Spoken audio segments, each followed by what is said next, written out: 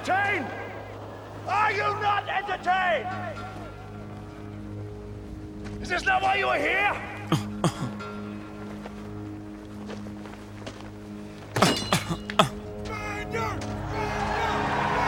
Turn the music up, turn me down. Guru, let's go get him again. This time is for the money, my nigga. Brooklyn, stand up. Never been a nigga this good for this long, this hood, or this pop, this hot, or this strong, with so many different flows. This one's for this song, the next one I switch up. This one will get rid up. These fucks too lazy to make up shit. They crazy, they don't paint pictures, they just. It's TBD, we back in the building. How you feeling, man? I mean, I'm feeling better now, man. Post Rona shot, that shit put me down, bro. It was bad. But I mean, I can't even say it all the way, bro, because I ain't even really helped myself the night before. Had a good time, went to Fenway Park first time, had some drinks, had some fun. So I didn't really help myself. So it was a little hungoverness mixed in with the Rona after effects, aftershock, but it was still bad, bro. I was out of commission. A day and a half, I was out of commission. That's weird because like I got my joint and like that whole day for me was bad. Like got the shot, got on the road, had to go back home to the crib in PA. And usually that ride's like 3.5 hours. Took me 6 to get home. So I'm rushing, trying to get back to the crib because I had to drop my car off. I'm thinking I got to drop it off before 7. I don't get there till 7:30. So I'm already pissed, tired. I didn't have all the side effects like everybody else did, though. Like I didn't have like the chills or the fever or the body aches or none of that. Like I was just wiped out, like wild tired. And I'm just like, man, this ain't it. See, that's a shocking part though, bro. Like you were diabetic. So I was worried for you, bro. Like I was really worried. I'm like, shit, I felt this shit and I'm not even diabetic. I'm like, shit, like hopefully Yates cool, bro. Cause that shit different. Nah, don't get it fucked up. Like I said what I said, but like I was I ain't never been that tired in my life. Felt like I didn't play 3-4 games, had to go to gym class, had to do the random athletes test, run a mile. I felt like I had to do all types of shit. Like 4 days, I felt bad. Damn. Like real bad. Damn, you was tired. So maybe it wasn't just your body, maybe your mental was tired too. Like that. No, I was mentally exhausted. I mean, that's the month. Right. Mental health awareness month was last month. Because today we're recording, this is the first. But so I guess that's real. I guess it's real, similar to the situation that's happening with Naomi Osaka and her struggling with depression. I mean, hers is way more severe than what you were probably going through for that one day. But that's just a weird ass situation to me, bro. How you feel about that? It's like, see, like this is my thing. When people are comfortable, they make the people who have problems feel as though that they're crazy. You always hear this in almost every walk of life, growing up or when you're trying to break through to do something new. And it's, we do this way because that's how it's always been done. Like, you'll get a promotion your 3rd year here because that's just how it's been. Like, you got to wait for X amount of time or, that's just the status quo. And like, yeah, that's cool. But like the Constitution is like, like just how it's been, just how it is. And we both know that needs to be completely revamped. Right. So how can you look at Naomi Osaka and what she's saying, or Kyrie Irving and what he's saying, or Kevin Love and what he's saying, or DeMar DeRozan and what he's saying, or countless other athletes that we've seen recently come out? Paul George, probably the most glaring example that's basketball related, because we saw him struggle in the bubble last year, and it came out towards the end, their disappointing run, that his mental health was in question. Mm-hmm. So instead of us, oh, Paul George, he's a fucking clown, he ass, you know, it was like, I ain't even going, I'm gonna reserve judgment on that because mental health ain't nothing to play with. Yeah.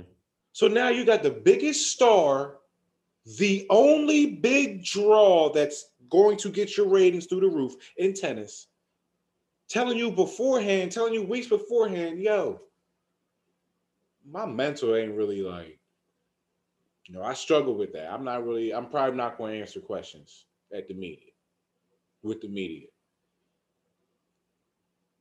So they decide to double down as a unit, every major. All right, well, if you going to do, we're going to fine you. And then if you continue to do this, we might ban you from playing.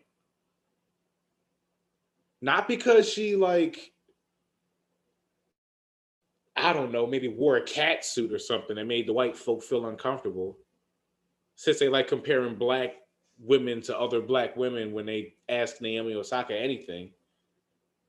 That's something I need to have happen. If we're going to have all these complaints about Osaka and she gets paid so much money, she should just be able to suck it up. It comes with the territory. Like, listen, bro, I'm not obligated to talk to y'all. I understand that's how it's always been, and it comes with your profession. Yeah, sure, but you're trying to ask me invasive questions about my profession that you can't play. We know you can't play it because you're not. And you're asking me all these invasive questions. Just imagine that. You playing in the sport, Billy, and you control it. It ain't like it's you and a shooting guard and two bigs and a swingman. Nah, it's just you. You, a racket, a ball, and your opponent. So you control everything. Every little thing that you do is under the microscope. So if you lose, it's on you. You're a highly competitive person. I've seen it. I've seen the group chats. You know, talking shit gets competitive for you. So it's like, listen, man, if you lose a game and then you come down, you sit down, I'm like, yo, man, like, you know, you're a really good, you know, black athlete, and you know, you're set to play another dominant black athlete in your sport. Like, you know, how does that feel for you? How are you going to feel about that type of question? Just after you either won a close one or lost a close one in a sport that you are the face of. I mean, that's a lot of pressure to be under. Like, I mean, it doesn't matter who you are. It doesn't matter what type of mentality you have. You're going to feel that pressure regardless. Now, the caveat in the whole situation is how you deal with the pressure. Not everybody is the same. For me, I'm even the type of guy, like I'm an extrovert, but I also can be introverted at times, and I can also feel that pressure and be shy and not really want to, you know, say too much, or when all the eyes are on me, like I don't always handle that pressure very well. So like I can kind of see where Naomi feels that social anxiety, to where it's like, damn, when all the lights are on me and I know everybody's thinking about me, like now I'm overthinking every little thing. And that's why whenever she does play on clay, because they've harped on the fact that she's not as good on clay, now she's overthinking it as soon as that match comes up. As soon as that major comes up, she's automatically overthinking it. Like, that's just something that happens. Like, I mean, my girlfriend is a great example. She's an introverted person. She doesn't like crowds. She don't like going to the mall because she does not like being around big groups of people. Now she can, but she rather, like, it's not her comfortability. And so like she'll test herself, she'll put herself in social settings to where, you know, she'll, you know, be able to work on those tools and get better at it. And I kind of push her in that way, but it's an ongoing process, and it's something that she's learning at her own speed. I'm not going to force her to do something that she's not comfortable with. And that's kind of something that we have to think about when we're talking about this Naomi Osaka ordeal. It's, let's try and figure out how we can let her get better at this on her own and not shun her. But we all get why she got shunned, right? She got shunned because, one, tennis as a whole is scared that, okay, we have this major megastar in our sport that we brewed, and now she's threatening to not do press conferences, which brings exposure to our sports, which in turn makes money for our sport. Then, as another angle, it's okay, let's say we let her do this. Now these other players might do it. Now players from other leagues, now other leagues are telling, yo, y'all got to get this shit together. This not about to be a precedent. We're not about to have this going on because now it's going to start affecting our money. We know at the end of the day, it's about the money. It's about the bottom line for these organizations in these big leagues. It's about the money and how much it's going to affect their bottom line. So, but it's just weird to me that their first thought is protecting their money, but it's always suppressing the athlete. It's never, she may be onto something here. Why don't we support her?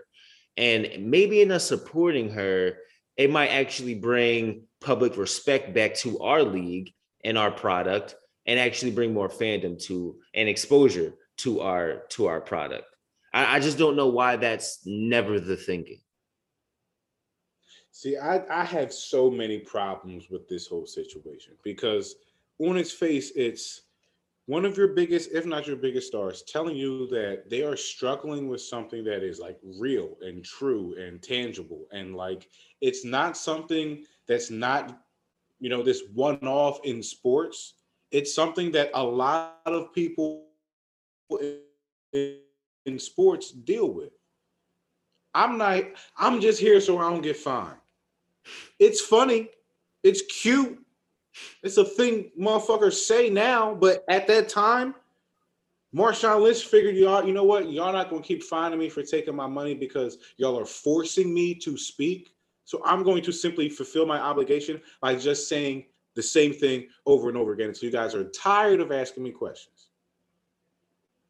That's a player who had probably anxiety while speaking, didn't want to speak. That's not nothing that's like, oh, that's Marshawn being Marshawn. Yeah, but that's also something that you need to acknowledge. That's a player and a person first who isn't comfortable talking to y'all.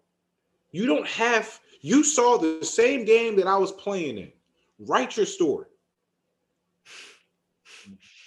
If you can't get direct quotes from me, that's okay.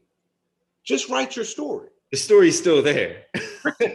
Ricky Williams, at one point in time, did press conferences with his helmet on, bro. Mm-hmm. And people was paying him out to be some type of crazy. Oh, this guy quit to go smoke weed in the middle of the Australian deserts. Like, so he let that man do what he wants to do. So it's like this woman has told y'all that her mental health is adversely affected by doing something that she really doesn't want to do, but is apparently obligated to do because she's paid. He is contractually obligated. That's okay, but that's also something that doesn't necessarily hold true today. I can give you the same questions, the same answer that you're asking me, I can tweet them out. I can post them. I can do it later on. It doesn't have to be directly after. And this is my thing. It's a great point. These people who have the problem with this are acting as if they care about what's being said in the first place. Because Naomi Osaka was once the darling of tennis. The media loved her. Every question was just, it was guarded, and they wanted to make sure that they protected her because she was a very young woman. And, the same thing that they're doing with Coco Gauff because she's even younger. She's not as accomplished yet, but she's even younger. So if you pay attention to the questions in which that these two women are getting asked compared to their white or non-Black counterparts, it's night and day. If you release the transcripts of these questions that these women are getting, and then you sit and you think to yourself, well, damn, what does her being Black and Japanese American have to do with why she struggles on clay or why she's great on grass? It doesn't. So just imagine someone having to go through the trials and tribulations of the sport at a high level, wins, losses, adversity, playing against the GOAT, the greatest maybe athlete we've seen, regardless of gender, and Serena Williams. And then you have to get these underlying layer of unprofessional and unacceptable journalism because that's what it is. I mean, you're not wrong, and kudos to Serena for standing beside Naomi, because she said, I understand exactly what she's going through. And she made the greatest point of saying, I know exactly what she's going through, but me and Naomi are different people.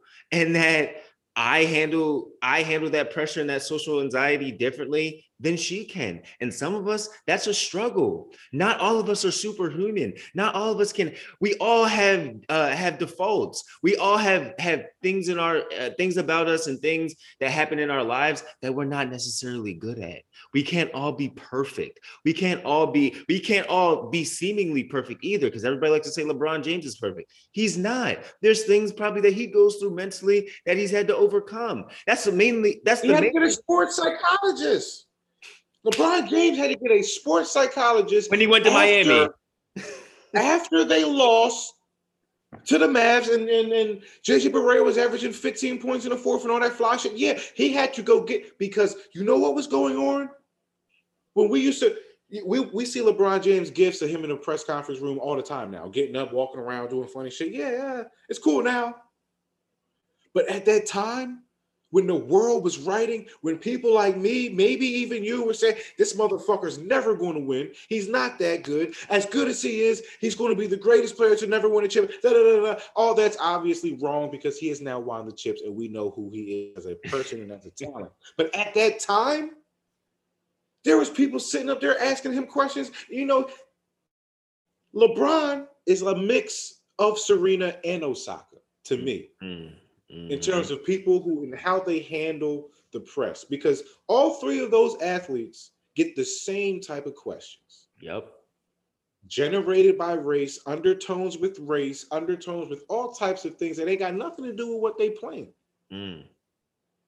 So that's why you get responses from LeBron saying, you know, y'all gonna wake up and still live y'all sorry ass lives that y'all do, and I'm gonna wake up and still be LeBron James tomorrow. Literally. And it's that perspective that the media people and the writers hate, because it's like, oh, you're getting paid all this money. You should give me my answers because you're obligated to do so. And we pay you, which is a thing that people seem to think. They're like, all of a sudden, the media or the people who are paying the athletes and not the sponsors and whatever. You know, we're not going to get your money for a line. But it's like, imagine if Osaka handled things like Serena and Serena handled things like Osaka. Imagine if your greatest athlete was also a mentally, not weak, but a mentally adverse person. Just imagine the articles written. Oh, she's guarded, and I mean, Serena already gets the backlash. She already gets. She took all the shots. They were trying to take her out the sport for wearing spandex too tight because she got a body and all the white folk felt uncomfortable. You know, it's just, oh, we can't have these women playing the sport. We can't have you guys grunting while hitting the. Why? Why are you guys making all these random rules? All predicated off of what's going on. Like, not everything is race related, but when you see something happening enough, it starts to look like that optically. I mean, your eyes sometimes don't lie to you. If it looks like a duck and it quacks like a duck, it's a duck. It ain't a mongoose. Like I'm at work today, and we're discussing all these crazy things, man. All these crazy things. Can the Lakers win tonight? Can the Nets lose? Will the Blazers go up 3-2? All types of fly shit, and I'm just sitting there and I'm like, well, look, LeBron gonna have to go Space Jam tonight. He has to. If we want to win this series. It's looking real dark for y'all. Because like this boy Anthony Davis, like I don't know how I feel. Because that's my guy. But it's like, bro, like Chris Paul get hurt all the time in the playoffs. He might come back, he might not. But like, hey, dude, you get hurt just, I sneezed, I tore my oblique muscle, I'm out 2 to 4 weeks. And I'm like, what? He the bull who get mad in injuries. You know what mad in injuries are? Yeah.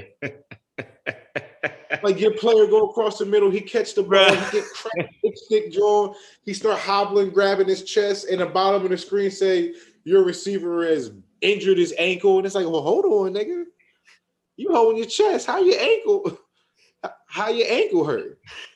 Bro, he used to burn me out.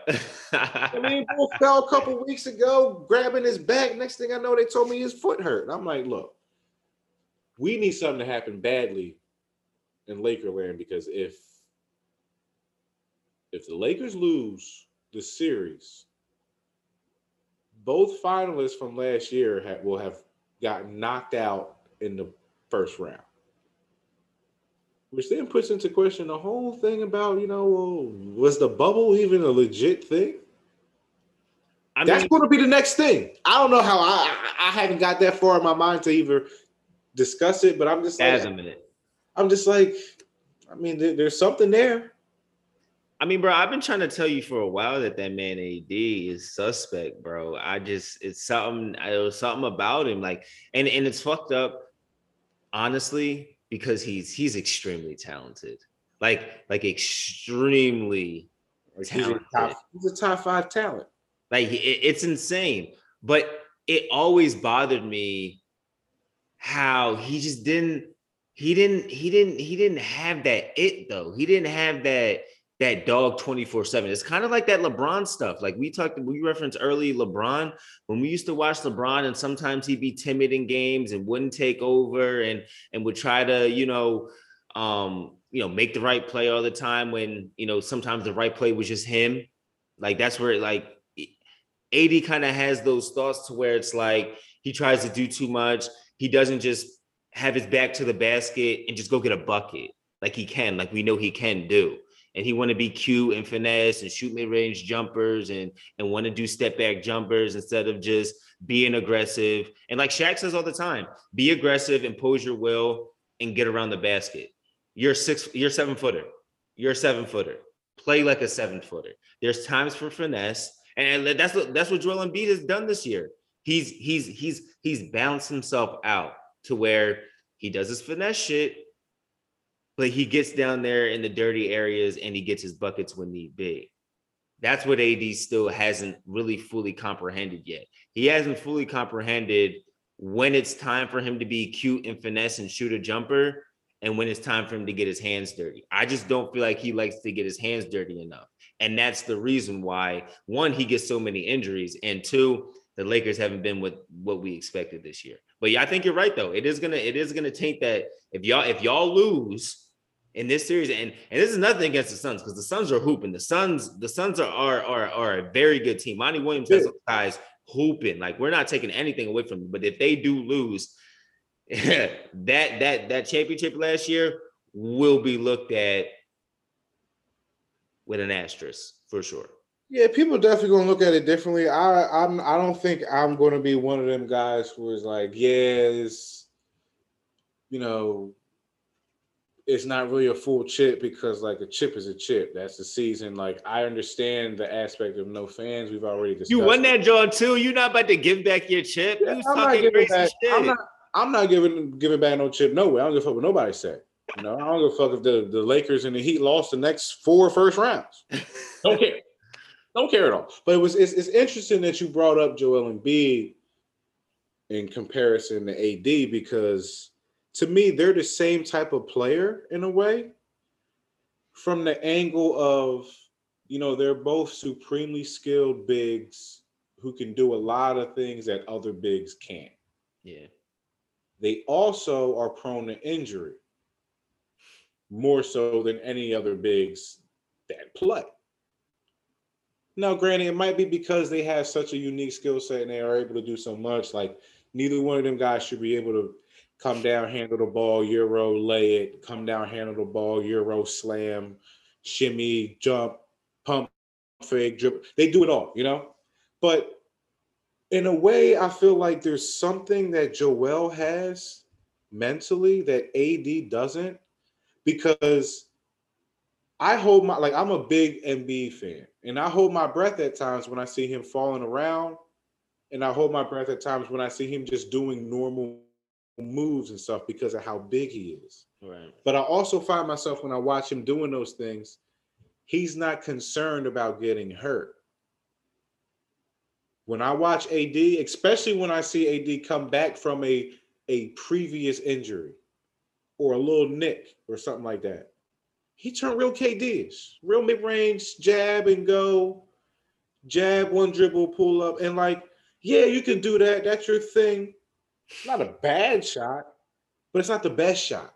Right. And I think sometimes when I watch AD play, especially depending on where he is in the season in reference to his injuries, I think mentally sometimes he shies away from unnecessary contact down low because he subconsciously doesn't want to do the wrong thing or make a sudden move and get hurt again. I could just be tripping. But I think it's a little bit of something there though, because it's that mentality. Like, you hate this guy, but when Russell Westbrook first came back off that knee injury where he had the scuffle with him and Pat Bev, everyone was like, he might have came back too fast. He might not be confident on his knee. Russ said, fuck it. I trust myself. I trust the work I put in. Right. I don't think AD doesn't put the work in because he does, but I don't know if he truly trusts the work. Like if he trusted the work, like if Julius Randle, for example, trusted the work, the Knicks wouldn't be in a position at the ring. Man. Julius don't trust the work right now. He's shooting ill-advised shots. It looks like he's shooting like the game's too fast. Like they playing 2K on 90 and his controller's stuck on 50. But I think that's the thing though, bro. I think, to be honest, I just don't think he's comfortable. I don't even know pace of the game obviously affects that, but I just don't think he's comfortable in this environment. Like we talked about earlier, like there's a difference in playoff basketball, right? So like the level of intensity is different. And also you're not getting the same shots that you were getting in the regular season that you're getting in the postseason. So now your first option is basically gone. It's not there. It's not available. So now you're starting off with your second option, which normally, you're not even that's your counter. You're not pulling that out till second quarter, third quarter. Now you gotta pull your second option out your ass from off the rip, off tip. He's not used to that. And that's why there's a process with these guys, playing in the playoffs and being who they are in the regular season and then being who they are in the playoffs, because at the playoffs, you're starting the games faster. The halfway mark of a regular season game is the starting mark of a postseason game. And so guys have to really get used to playing in that type of atmosphere and that type of game flow for them to really have their production that we're used to seeing. Yeah, and I think that's the thing that is, I guess, the theme of the playoffs for me right now. Because we both watched this from Twitter, and it was a bunch of the front office guys from the Warriors discussion, which you just commented on, and the difference between what playoff basketball is versus the regular season, just in terms of role players and what they do, and star players and what they can and can't do. And we're seeing a lot of young guys, because a lot of the playoffs main attractions right now are the young guys. Like, yeah, LeBron and KD and all them guys are still there, but like you got Luka, you got Trey, you got Julius Randle, even though he's playing like a bum. You got Ben Simmons to a lesser extent because he's still young.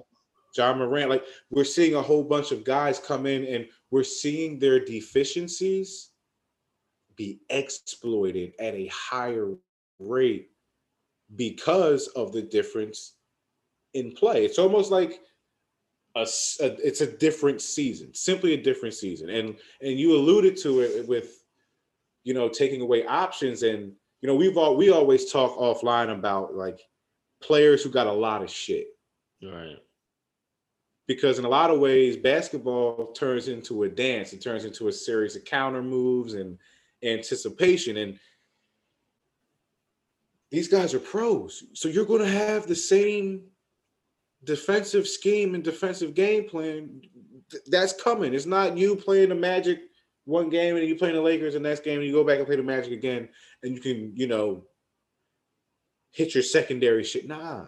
Your first, your second, and your third shit might not even be there.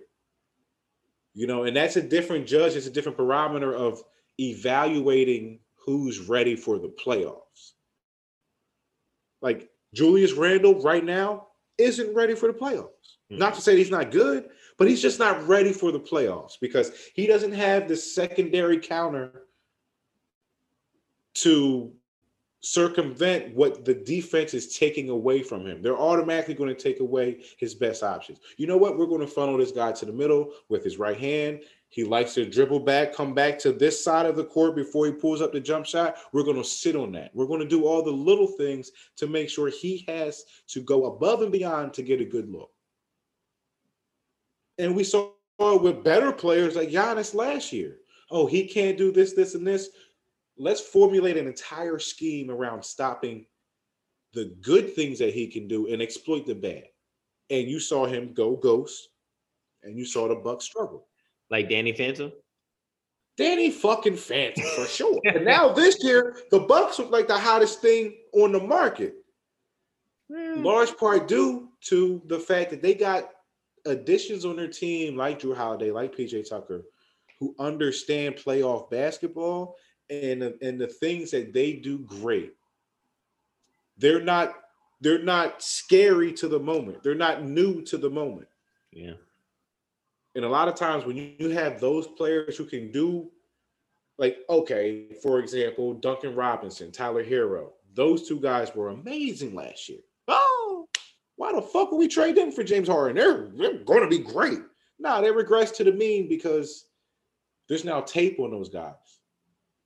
There's film on what you like to do. There's film on your tendencies. There's film on you liking to pump fake 2 dribbles to the right before you hit the step back, Tyler Hero, on the baseline. We see that now. Yeah. Now you got to come down and pump fake 2 dribbles, front crossover, step back. Now you working extra hard to get the same shot that you thought you was going to get last year. Nah. That's the difference in playoff ball. And a lot of times we were talking last year to this year, comparisons and all that. Oh, well, TJ Warren was averaging like 90 in the bubble. No fans. But now we got fans all over the place. So you see a lot of the role players on certain teams, you see them feeding off of that energy. And it's weird because some of them are even feeding off of it on the road, not even their home crowd. Because certain players like that type of adversity. Other players, it's their first time, it's different. Mm-hmm. But something that's really been bothering me with that is like KD came out after Kyrie Irving got a bottle thrown at him in racist Boston. They telling me it's because he stepped on Lucky as if that's a fucking person. That's almost as bad as CNN debating whether fucking Santa Claus was black. I saw that with my own 2 eyes. It's like, what are we talking about? These are not things that are even tangibly there. And we talked about it a little bit earlier, and it's like, my eyes not fooling me. You keep seeing the same thing happen over and over again. It's almost like you have no choice but to question if these things are racially motivated or if this just happens to be one of those weird coincidences where, oh, we have a league of predominantly black players. This was bound to happen. Which is a tweet that I saw today. It's bound to happen. Bound to happen. That's crazy. Bound to happen. And people hate Kevin Durant so much for all these things that he does and what he did and his decisions. But I think what he said about what's going on right now was spot on. Because he said, I understand that everyone was cooped up in the crib. But have some fucking respect. Literally. Because I don't know about you, but all these incidents that we've seen, from Trae Young getting spit on, to Russell Westbrook with the popcorn, to John Morant's family getting berated and all types of wild shit, to Utah just doing what Utah does because they're racist. Yeah, all these incidents are white guys doing racist things. It looks racist. Because it ain't like it's, we got a TikTok challenge in the white version of TikTok that we never seen before, and they over there just challenging people. You know what? Yo, bro, go run on the court, slap the backboard. Don't worry, bro. I'll get your bail. You don't worry about that. You're gonna be on TV. I don't know how you feel about this, but I don't understand what's going on with the fans. Yeah, man. I mean, I just don't. It's so frustrating because I don't want to like. You don't like, want to. I don't even want to think that it would be racially motivated, but it's like I don't see no black people doing this shit. Yeah, like, don't spit in the air and tell me it's raining. And I mean, you can even go back in history, like even the whole Malice in the Palace, like those were white guys. Like, and the crazy part is about that whole situation is like, I don't think the league or fans are going to kind of realize what's really happening when this type of shit happens until something like that happens. Where it's like, whoa, man, like, guys, man, like these are players, like what, like. You guys made too much money for you to go into stands and beat people up. What are you talking about? Yo, this man just spit on me. I don't know where y'all are from. I don't know how y'all was raised, but where I'm from and how I was raised, there was no allowing nobody to spit on me. Like, you spit on me, I gotta beat your ass. Like, I'm not allowed to back to the crib unless I beat your ass. Because that's disrespectful. That's an obvious thing that you're talking about.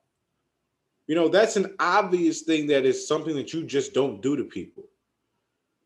Like to attempt to spit on somebody in a pandemic. Who's to say that the judge in courts would say, you know, that could be attempted murder? Who knows? Who knows what that judge is feeling that day? But it's like, oh, these guys are getting bans and lifetime bans and stuff like that. It's like, are they? Are they? Even if they are, if they aren't, I would rather see those people do some type, put them on a list, no flight list, whatever you want to do. But I need something more because we've talked about this on multiple episodes about fandom and the theory that fans have ownership of the players. Thinking as if, oh, well, because you get paid a bunch of money and because you're playing something as trivial as a sport and because you happen to be doing both of those things on my team specifically, I have this unique and innate ability to be able to dictate your happiness and just how I feel like treating you on any given day. Especially if I got fucking six cups of beer in me before the third starts. Oh. You mean to tell me this guy, I fucking hate this Russell Westbrook guy. You know what I'm going to do if he leaves here while he's hurt? It's not enough to say fuck his wife and fuck his kids and all types of disrespectful, disgusting stuff like that. I'm going to throw some food at him because he's just an entertainer prop to me. Like, those are the fans who go to the games and don't even appreciate the fact that they're in the building. Facts. They think they're seeing some type of live version of a video game. And think, you know what? This guy gets paid millions of dollars. Who the fuck cares if I throw some popcorn at him? I'm a fan. I'm talking shit. No. There's because like Russ said, you wouldn't do that if you see me on the street, my nigga. Heavy, yo, can I get a pic, bro? Yo, eat a dick. Yeah. Eat a dick. Eat a dick. And it's like, that's the shit that just, it blows my mind, the fans just think they can just do what they want. And there's a portion of America who is like, yeah, I mean, what's the problem? It's just popcorn, or the spit didn't really get on him, or, you know, I wish you would say I wish somebody would say to me, yo, the spit didn't even get on you. What, yo? Yo, stop playing with me. Imagine me going into somebody's place of employment. Yo, bro, your wife live over there? Your wife in the back, right? I go in that joint, spit on your wife, and walk out. Are you going to paint me as a guy who's just having a bad day? Oh, well, she's a CEO. She's making 19 figures a year. Like, what's a little spit to her? No, you're going to try to press charges on me. Assault. I'm a bad person. No decency, the whole nine. Everything that's on the rap sheet is negative. But because you're a fan, you think you have some type of ability to get it off because you know there's really no repercussions of direct altercation. The boy in Boston and the boy in Philly, they on the lines trying to get their videos off as they getting arrested and walked out. It's like a game for them. Yeah. It'll be fucked up if the players are, you know what? Tell them niggas none of them can come. Friends and family only. Now you're in a pickle. Now you're in a pickle. So now you go from Malice in the Palace. We would have to get a two Palace to get some more change. Thanks. Because God forbid, like, we're not advocating violence at all. But there's a lot of thugs behind there's a lot of, it's like the keyboard thugs, the niggas who talk crazy online and all that shit, talk crazy and text and all that shit, and you see them and it's like, I was just playing. Literally. That's how the fans are, but instead of I'm just playing, it's, yo, can I get a pick? Bro, wasn't you just in the stands and you was talking about my mom? Didn't you and say you was talking about my wife? Didn't you tell my dad you put a nickel on my back and call me boy? What now you want to pick because we nah. What if I turn you into the boy? Now what? Now I'm headline of the news. Now I'm drawn. Now I'm the fuck drawn. Now I'm the headline bull. Star NBA multimillionaire on. I'm the bad guy. Because all I did was stand up for my basic decency and respect, which is what people aren't getting right now. It's wild. And I don't know if it's going to continue. I don't know what they can even do to try to stop it because it's like, it's hard to police racism, I guess. You know, I guess. I don't know if there's rules and regulations to that or if it's just predicated around like slow progress for the black athlete, but something has to change. I mean, I definitely agree. But shout out to the players though for at least like somewhat like, even Trae Young, like not pressing charges on that guy. Like, even though I believe he should have, like, just the fact that like even him just having just the respect for himself and just being able to take the high road in that type of situation is kind of crazy. Like, I just don't know if I don't know if I'd be able to do that. Like, I just don't know if I'm that guy to take, like, especially me right now. I don't know. Like, maybe me 5 years down the road, like Trae Young's still a young guy too. For him just not to go through that litigation process is crazy. Like Russell Westbrook's litigation for that incident that happened in Utah just got resolved this past year. Like, and I fully back him for doing that. Like, y'all know I'm not a crazy fan of his play, but here's the difference. Like, I'm not a crazy fan of his play. I'm never going to say anything about his character because I have some respect. I can differentiate the two. They're different.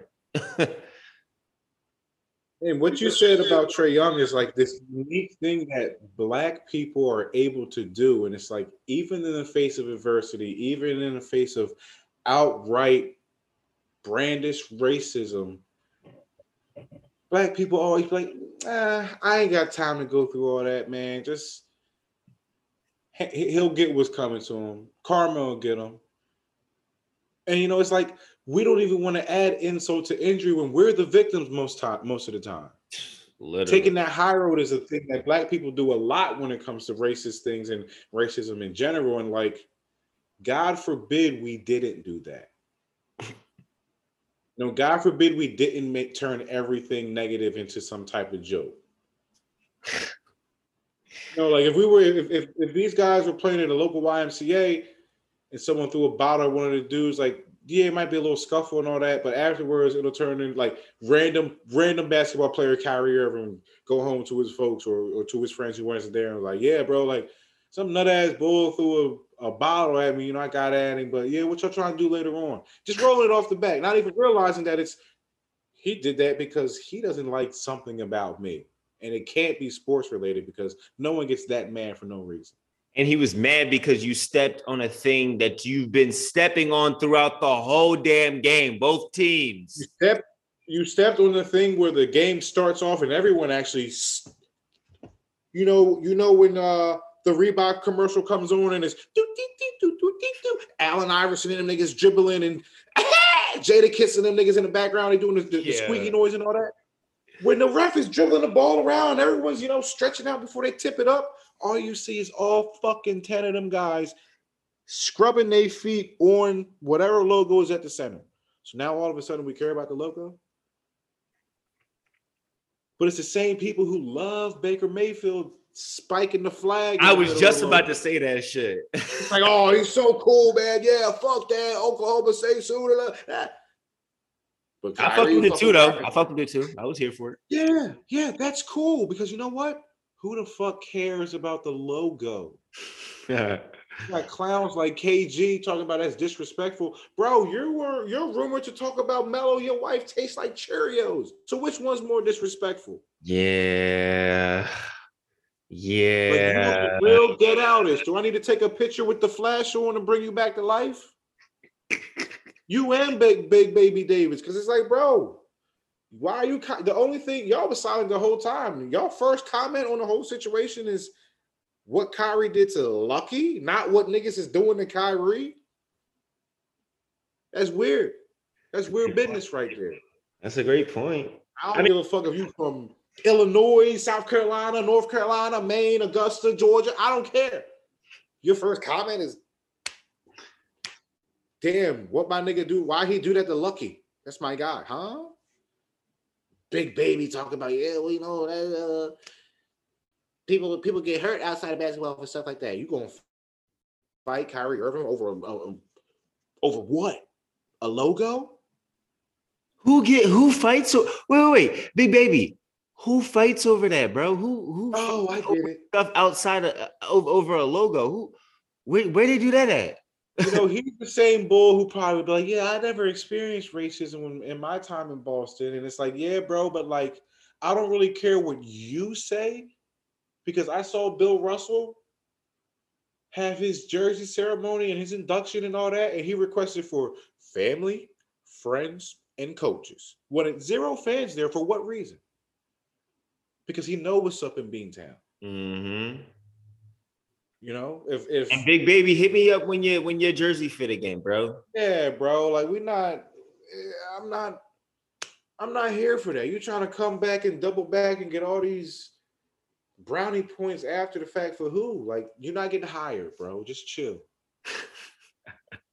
You do some type of, quick spot, you try and get on the radio or some shit for a couple of days. Like, that's not the way to go.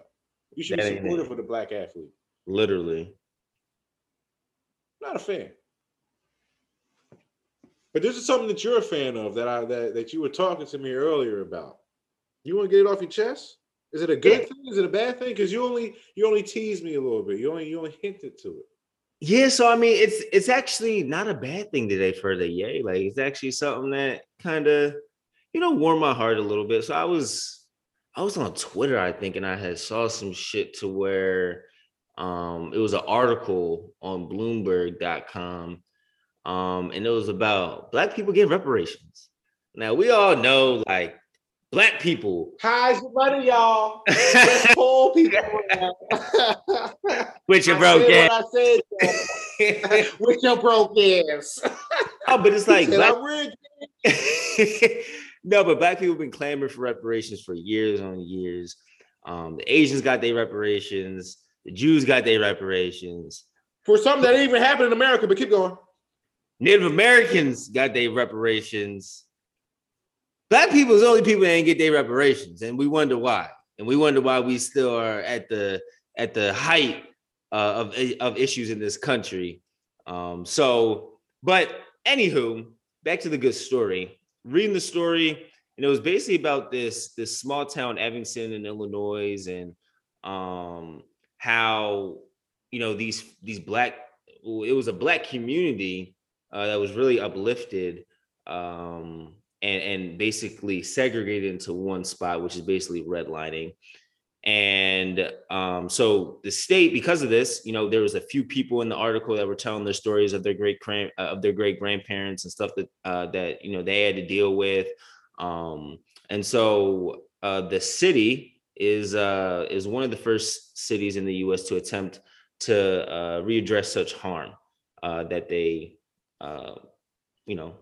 did to Black Americans. And it begins with a $10 million 10-year local reparations program to pay down its debt to Black residents, starting with housing. So one of the main stories in the article was this Black family. They were in a whitish neighborhood, and basically the local government and police gave them an option of being evicted or them having their house where they had indoor plumbing, running water, having that house be basically picked up, lifted, and put into that Black area, which essentially is a project where there were no paved roads, no running water, limited indoor plumbing. And so that family is now receiving or in the process of trying to receive and recoup some of that money back, which is nice to see. Just wanted to get your feelings on that, kind of how that made you feel. It actually warmed my heart a little bit. There's some type of progress, some, stuff that we're doing here, stuff that, people are doing out there on the streets is making some type of progress, is invoking some type of change. Just nice to see, man. Nah, it's definitely dope. It's interesting because like that good news comes, a day or so after the 100th anniversary of what's going on, what happened in Tulsa, and it's like it's like a two-way mirror over almost, because like you see what happened in the past, fast forward to what's going on right now with what you shared, and like you tell that story to someone older than us, some of our elders, and they might break down and cry a little bit because never in their lifetime would they even think that there would be any type of small incremental progress towards reparations, because it's something that you would think at the bare minimum they would do. Because, in theory, like, not even theory, like the facts of the matter is like Black people created this country. Built this country. Built the entire thing, like from inventions to structures to just, culture. Everything was predicated off of the Black body and the Black back. So for us to not even get some type of reparations for that work and that struggle on top of being enslaved is crazy. But it's almost like we need to continue however we are, or however we have been, to keep pushing the ball forward, because while we're doing that, we also have to pay attention to what's trying to be changed and what's trying to be passed at lower levels, because they're trying to whitewash the curriculum of education more than it ever has been. Like there's states and small towns within states in maybe Utah, for example, who are trying to make it so you don't learn about racism or don't learn about the plight of the Black body. And it's happening right now in Texas, actually. It's happening right now. That's the alarming thing, because it's like, oh, you guys can inflict racism, but your children can't learn about it because maybe you guys are doing the wrong shit. But to me, the fact that they're even trying to implement these laws means that the table's getting shook. And as that table's getting shook, we're starting to see reparations fall out the cracks. And small states and not even small states, small cities are starting to trying to make it, they're efforting the right thing. So we'll see what happens. It's definitely a feel-good story, though. Yeah. It's a great story because it's like, oh, well, maybe, just maybe, a little bit of something is starting to change. Literally. Hopefully all this work that people have been putting in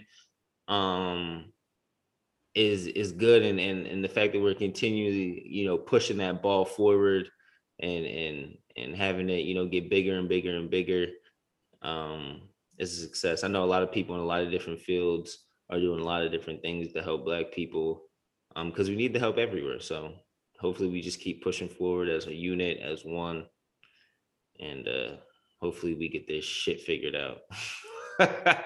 Yeah, man, I don't know when it's going to happen, how it's going to happen, but the ball's moving, and reparations in Evanston is dope. So hopefully we can get it worldwide. That'll be to be determined. But I know one thing: LeBron James better go fucking Space Jam tonight, or I'm going to lose my fucking mind. I'm not playing. I don't want to hear that shit. Ooh, fucking woo woo. Are you not entertained? Are you not entertained? Is this not why you were here? Fuck this. What more can I say?